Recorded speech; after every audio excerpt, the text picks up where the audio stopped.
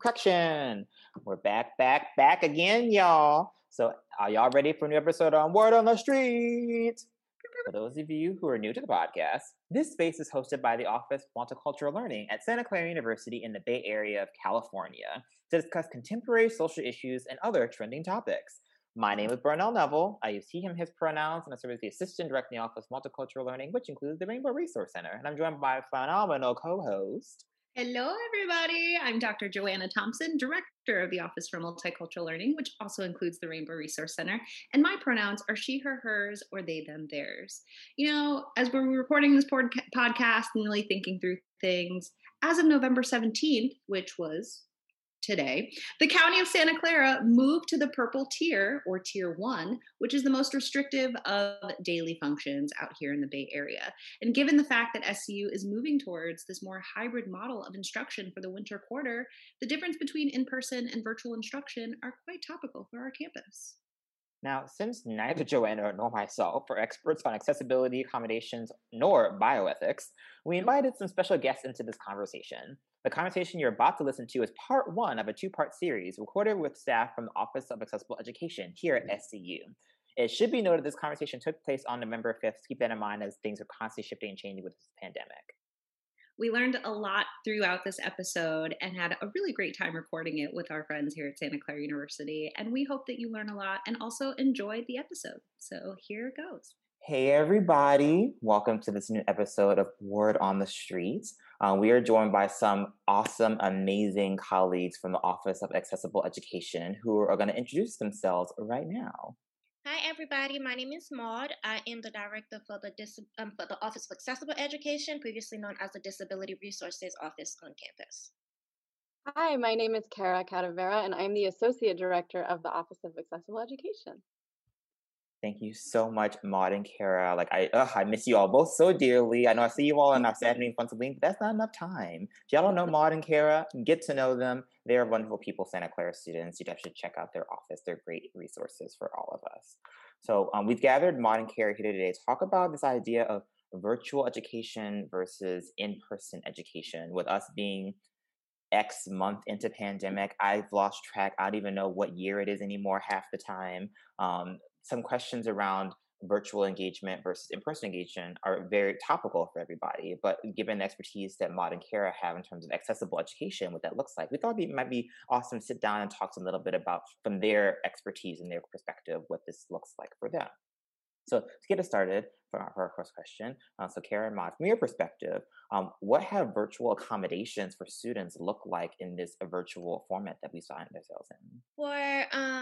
For our students registered with our office, what we are seeing is that we are getting an increased number of students registering with the Office of Accessible Education, which we going to be referring to as OAE for short, since it's a really long name.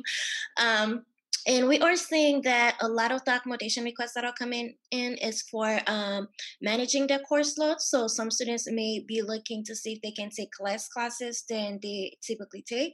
And we'll also see some students coming in for testing accommodations registered with our office. I would say some of our current students are also requesting additional accommodations. Maybe they received testing accommodations in the past, but they need a little bit more in the online environment because they're not quite able to manage everything in the same way that they were when they were in person with an instructor in our testing center. There's just a lot more to manage when they're in their own environment, taking exams at home. And I wonder, since we've been virtual for so long now, I mean, thinking back to March when everything first started, has there been an increase in accommodations, or have they stayed pretty steady? Or now that we're in a new quarter, or are there, what have the trends looked like over this, short period of time? I would say that from a documentation review, it really depends on when we are looking at it. So initially, when we went into shelter in place and we didn't know whether or not we were going to get back on campus for the fall, we did see an increase in particular categories, such as housing accommodations. But once the university made the announcement, that dropped because students are staying at home. So it really depends on exactly when we're looking at it and what that need. maybe. So for fall right now, with midterm, so we're seeing a lot of students that are dealing with the stress of being at home and also having to manage their classes. For some students that struggle with executive functioning, so that's time management, and trying to figure that out, they might be coming back to our office asking what additional services can you guys offer me. And I just learned a new word, executive functioning. I have no idea what that means. So it's good to know what that means now.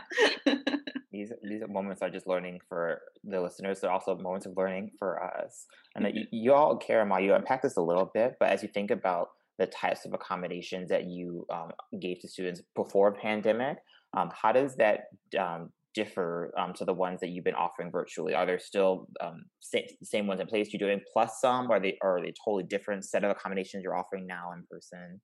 Or excuse me, in virtual phase? I would say not necessarily. What we are seeing are there are students that are registered with our office for learning disabilities that may now be trying to get accommodation for perhaps because they also have a vision related disability that when they were on campus that wasn't necessarily a good challenge for them, but now it is. So it really, I would say we see those trends happening in students that may have migraine that wasn't registered with our office, but now because they are online, they are spending quite a lot of time in front of the computer seeking additional services. I think also related to just the pandemic, there's a lot more psychological disorders that are underlying and coming up for students. And so that's impacting them personally. And that, of course, creeps into their academics too. And so sitting down to take an exam in a regular world, quote unquote regular, obviously, um, is very different than taking an exam in this current environment that we're living in. And so we're seeing students make requests based on those. And I wonder, I mean, I know that OEE, obviously being a part of the Office of Student Life, and for our listeners, if you don't know that, and now you know, that it's predominantly accommodations for students, but staff and faculty, if they have these types of needs, is there an OAE equivalent or would they go to you? How would they be able to get support? Staff and faculty work directly with HR. So HR would be the one to coordinate any accommodation services. And I don't know their processes, so but that would be the first step for faculty and staff.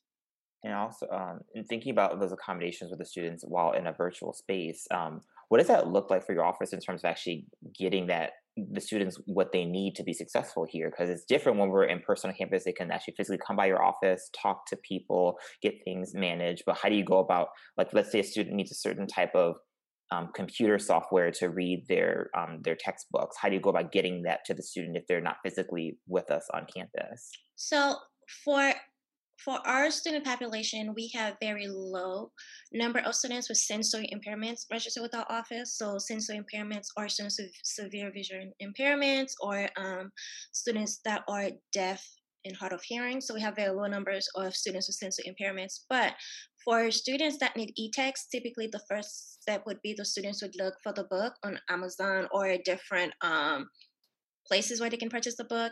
And if it's not available as in an e-text, that's when we work with the publisher to get that material available for the students. Sometimes we get really lucky, sometimes we don't. But from my perspective, and I will let Kara speak on it, we haven't really experienced any challenges when it comes to the implementation of accommodation because a lot of the accommodations are very common accommodation that can be implemented online. So I say this to say that, in March, when our faculty members had to drastically change the format of their classes, you expect to have a lot more question. How do I figure this out? But I think that once they recognize, okay, we're going to be online and I have students that are going to need accessible content in my classes, we haven't had many concern when it comes to implementation of accommodation online. But I think that's because of the population that OAE serve and the nature of SCU as a campus. We have very low numbers of sensory impairments on our campus. And I would say that some of implementing some of the accommodations has been much quicker than it was in the past, where at times it would take a lot longer to really communicate what we need to the instructors and make sure that everything is in place and that the students are requesting their accommodations in a timely manner. Now it's literally pressing a button, sending over that email to the instructor, and the student reaching out. Now, of course, sometimes the instructor needs a little more time to process those accommodations requests, but I would say by and large, that's happening much more quickly, where it might have taken 3 days before, now is happening sometimes the same day. And that's giving credit to the instructors really because they're banging it out as fast as they can to support the students too. So that's been, I think, a positive thing. Shout out to SCU faculty and instructors and adjunct lecturers. Yeah. And that's awesome to hear that we pivoted so seamlessly, because you never know, especially things that we just got thrown into this world. You never know how that might have been for our students and the experiences engaging with the content. And I know both of you referenced obviously the context of what things look like here at SCU and how we've navigated certain things, how our students and faculty and staff have pivoted. But can y'all give us more context of maybe what have trends look like in this accommodation space navigated these things? I can't really speak around the country, but for some of the institutions that we work closely with, I would say that they see similar trends when it comes to their accommodations requests, such as students needing more time with managing their course load, students that didn't initially request an accommodation for a specific disability now coming in and requesting it. So they are seeing the same trend that we are seeing. And when I mean the institution we work closely with, I'm talking about peer institutions that reflect Santa Clara population. I think we're in a unique situation where we're still online currently. And so there's a lot of colleges who are dealing with different types of accommodation needs, like how to have a testing center in an environment where there's a pandemic and people are potentially getting ill, right? So, and cleaning that space, and how are you going to put people together? And so, that's something that we've begun to think about. But with the unknown for winter and for spring, that we're not really able to iron out the details. But those are every part of the country has a little bit different focus on what they're dealing with based on what the current environment is in that state or that city. And given that you mentioned, the unknowns of winter and spring, knowing that it seems like we're moving into more of like a hybrid model, have you all thought about what that would look like for OAE if you had access to your office in Benson and like being able to provide these resources both virtually and in person? We started conversation around it, but there are because we don't know which way things may go yet. But we are planning early to make sure that if we do have access to our space and trying to figure out how can we best serve our students while also keeping in mind that we will have to serve them in a reduced way.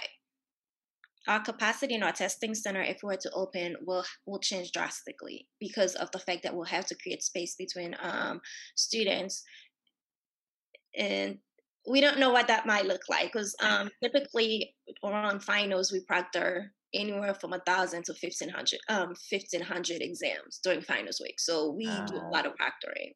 So if that were to be cut in half, or who knows, we don't know. So we are thinking about what would that look like for us, and I think that I don't want to say we are lucky in the fall that we are online, but since fall typically is our busiest quarter when it comes to testing, it might look different in the winter. In the spring, should we get back on campus? But yeah, we do a lot of exam proctoring, so who knows what that would look like if we were to get back to campus and having to create space in our testing center, and also how would we manage that with we don't do our testing in blocks like some institution. It's actually the students might be scheduled to take an exam from 9 to 11, and at 11 somebody else take that spot. So we wouldn't be able to do that in a COVID world right now. We would need to create space between that time to clean the space, make sure that they are ready to go, and bring in another tester into that space. So Oh, that's such a 2020 response. It's like, it depends. We're planning for everything, but ultimately, we don't know. Who knows? But I mean, it's awesome that y'all are at least like thinking through what that might look like for your students, so we can make sure, as we all know, the four of us being members of OSL, Office of Student Life, we're very much here to best serve the needs of the students and as safely and effectively as we can. So it's awesome that y'all are thinking about this.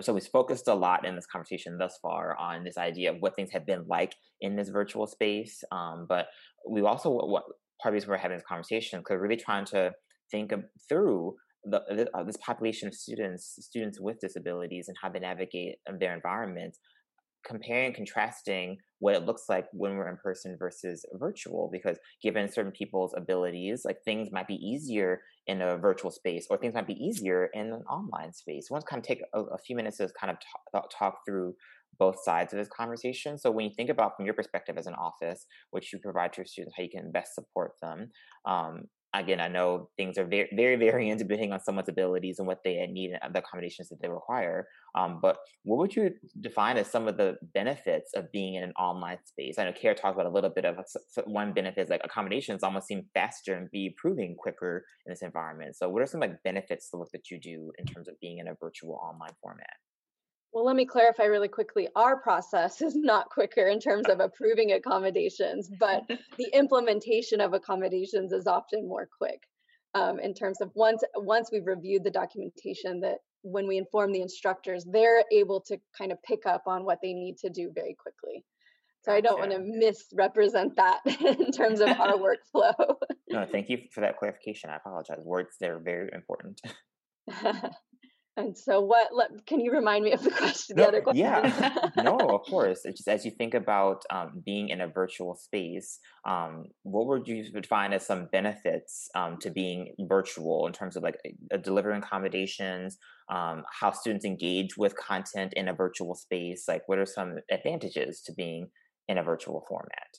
You actually, let me say this. So since we've been online, all instructors have been recording their lectures. And so, where that was originally an accommodation, where a student, if we had approved that, a student would be able to walk into the environment and record using their computer or whatever recording device they have. Now, all instructors are doing that. So, it's not a question that has to be asked of anybody. And the students have access to that. So, if they miss any information, they're able to review that and really fill in the blanks of the notes of what they might have missed during that conversation. So, I think the information is more accessible than it ever was in person, but you trade off in person relationships that you develop in those classrooms with instructors. And so, with everything, there's a positive and a negative, and you can see both sides of it. So, that's just one example I can think of that all students are likely benefiting from, not just students in OAE. I I would definitely say that benefited from something being recorded here and there because, like, you sometimes miss things, and it's just a Yeah. lot's going on. So it's nice to be able to revisit and kind of pick up content again. to build up on that, I'll say it for some students it's easier to digest the materials because they are able to go back, like Kara said, and fill in the gaps. And also for some students, it's like, okay, well, I don't have to just sit there for an hour or 2 hours. I could just take what I need, take a break, and come back and then digest the material and process it. Yeah, when prepping for this conversation, I had seen an article. I think it was Inside Higher Ed that produced the article that talked about one of the benefits they outlined of online education. It was a very severe population of students with physical and mobility issues of no longer having to think about how to like get to the second floor of a building or to have to move around campus. They can seamlessly transition from class to class without having to worry about physically navigating the campus environment. And that's something, as someone who's temporary able-bodied, is something I don't always have to think about in terms of my ability to walk around campus and how much of it might be a challenge for someone who might be in a wheelchair or have to use crutches. And so I appreciate that article bringing up that perspective. Yeah, and I think that the other side to that, though, for students that may have a physical disability that impact their ability to write, if they don't have somebody at home to help them with that, that create a different challenge. So they are relying on software. Some students use dictation for it, but some students are not comfortable with dictation. And our office has assisted some students in some cases with that needed that assistance with proctoring. So yeah. Kind There's of, always pros and cons to Mhm. to either side based on what you're looking for. But for our students that have physical disabilities that may use an assistive device such as a wheelchair to get around campus, being online is somewhat of a good thing for them because it's like I don't got to worry about my class being accessible or students that need a specific type of chair. they don't have to worry about that furniture being accessible to them on campus. And I wonder, I'm not sure if OAE has either like student assistants or just students who help out, or do you all have students who are able to still help other students in this process in the virtual format that we're in? We do have one student assistant right now for the fall quarter that is serving as our proctor and student assistant. So should the middle rises, we are able to, but she's on call. So it's based on when we need her, and she's able to provide that support for us. Well, props to that one student. I wish you all had more student assistants to help out.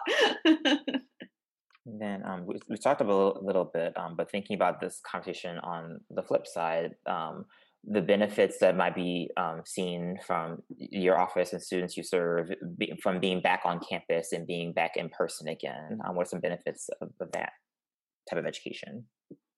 I think for students that benefit from having a planned out schedule, knowing what they got to do at this time, where do they go, it really helped them being on campus. And again, we're talking about students that perhaps struggle with executive functioning. Being online, I know that we have a couple of parents reaching out to us saying, are there resources available for students that have executive functioning difficulties, because they're finding it really hard to manage their time at home because they can be on, I don't know if Facebook is popular anymore, but I don't know what the new. Supposedly it's not, but that's okay. I don't think so. They can be on social media, and they're finding it tough to manage their time because they're at home.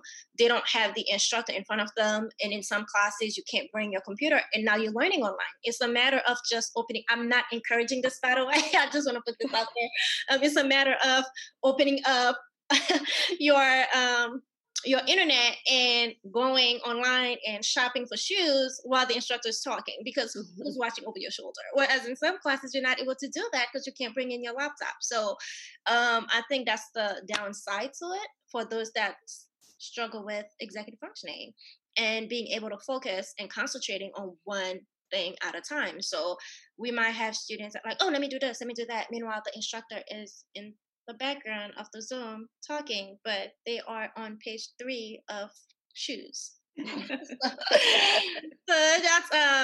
that's a challenge. And in speaking about executive functioning skills, organizational skills is another part of that. And so if a student has figured out their system in an in-person environment and now they're transitioning to the online, every instructor has a different level of organization too. And and of course that's true in person, but the student has to kind of not only manage their own difficulty with organization, but now integrate that difficulty into whatever the instructor is putting out. And it's been difficult to transition to this online quarter. And so understandably, this whole process is challenging for everyone involved. And so I feel for the students who are trying to deal with this. It's not easy. So yeah, I feel for you guys. We've also heard from some students too that not every instructor is the same. Some instructors are having, live Zoom classes, and you can see people, you can see the instructor, you can see your peers. Some instructors are no live Zoom classes. Like, you just read the material, you take your exam. And going back to what you had mentioned, Kara, as far as like the psychological effects, we're already kind of in isolation wherever we are, but having that lack of, just seeing your peers on a Zoom in class for some of our students who are taking classes that are just completely asynchronous, it's been interesting to hear like how much of that connection is so important. And even without, those little moments during the day to just see somebody on a Zoom is really detrimental for a lot of our students, and the way that they learn and how they're just feeling connected to our campus and to one another. And kind of going off that question, to what degree has your office engaged with faculty around some of these conversations in terms of maybe suggestions on how to accommodate students or how to pivot into a virtual space? Or I know, Kara, you've done some trainings around campus. I wasn't sure how faculty outreach has looked like for your office over the past few months. We work with faculty on an individual basis, so meaning that as because not all faculty have students with disabilities in the courses, so as the need arises, they reach out to us. We do send out email to faculty members to at the beginning of each quarter, letting them know exactly how to get in contact with OAE. Our website have information with for faculty, but how to implement certain common accommodation. But we do work with faculty on an individual basis. We actually work with different department on individual basis based on what the students need may be. Students might be meeting with the advisor and they bring up that they have accommodation, or perhaps they say I have a disability. So we are reaching across campus on a need basis to best support both students and faculty, to make sure that the accommodation are implemented and that students are getting the services that they need. Thank you for sharing that. And one of our last questions we have, recognizing that we are the Office of Multicultural Learning, we're definitely interested in diversity, equity, and inclusion from all aspects. But given the recent events of campus and the world, like race is very salient. So as you think about this idea of accommodations and the pandemic and virtual versus in-person education, and the decisions surrounding those that decision exactly, from your perspective, have you perceived like how this decision might disproportionately affect communities of color? I'm not sure. I know that for let me take a step back. We don't have a high number of students of color registered with our office, and I think that's just due to oftentimes how disabilities is perceived across minorities population. But as for the students that are registered with our office, we haven't heard much about some of the challenges that they are experiencing in the online classes. Some of them are doing really well. And just as with other students, they are experiencing some challenges, but nothing where it's to the point we can answer that question about how they might be disproportionate regarding the online or face-to-face classes. We appreciate hearing that perspective. Again, we didn't know. We just wanted to just ask to see what's out there and how we're thinking about these factors when decisions are being made. As we go on, Kara. Sorry. Sorry, Bernal. All I was going to say is that in thinking about this a little bit, I think it would take a step back from SCU. It would really go back to high school, middle school, elementary school, when a lot of these students are identified. And so whether they're being identified as a student with a disability or as a student with a troubled past, or like if they're a troubled student, like how are they being perceived in that environment, and what resources are being given to them at that point, because that is what they carry with them to SCU. I hope that's clear, is because what I'm trying to say is I hope that these students are being identified in the right way, especially if they do have learning disabilities or certain things that are going on, and that they're getting the support that they need so that they could carry that over. But if they get here and have something that's undiagnosed, a learning disability, whatever that may be, they wouldn't necessarily reach out to our office as the first source of support, if that makes sense. And I wonder really quickly, I mean, for K through 12, I mean, are there, I don't know if you all know the trends or just kind of the patterns. Are there resources, or does it just kind of depend upon the district that you're in, the place that you're in, the school system that you're in? Because knowing and hearing that is a little concerning, because it's a lot like a lot of other topics we talk about, that if you don't talk about it when you're young, by the time you get to an older age, it's like, boop, that's it, right? Where you're kind of a quote unquote lost cause. But, you know, how do we fix that, or how do we help with that? Or, yeah. I'm not suggesting that it's a large problem. It's something that I've thought about. I can't speak to whether or not that is, that's why we don't see the numbers. But it's just something to think about. So how would we address it? I hope that the people who are in those positions, those special education departments, are able to identify students appropriately and recognize that. I cannot speak to whether or not that's happened. I'm not in the K through 12 setting. So, yeah. No, I appreciate you sharing that, Kara, because as we all know, Father Brian, our president, has said that we are making strides to become an anti-racist institution. And so part of that process is us really reflecting and being critical about the systems and the information in front of us, not just accepting things as they are, but understand and question why are they the way that they are. So I appreciate your candid and honest responses there.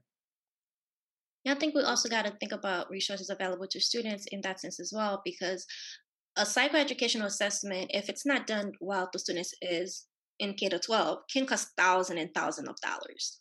So I don't want to put a number on it, but I know that it could be upward to anywhere from 3,000 to 5,000 or even higher, depending on where you get it done. So it is pretty expensive for those that have learning disabilities. For students that may have mental health disorders, they can work with their medical provider to get a referral to see a psychologist. But we have to keep in mind that the students have insurance. How do they get that diagnosis? For our students on campus, they could go to CAPS and see a counselor at CAPS, and CAPS is able to write accommodation letter for some diagnosis. You will have to connect with CAPS to figure out what they can provide a letter for and what they cannot. But yeah, there's a lot of things at play. It really depends on the resources available and when, like Kara said, when the students was diagnosed. If it's outside of high school, they may have to pay for the assessment out of pocket, and that's a lot of money.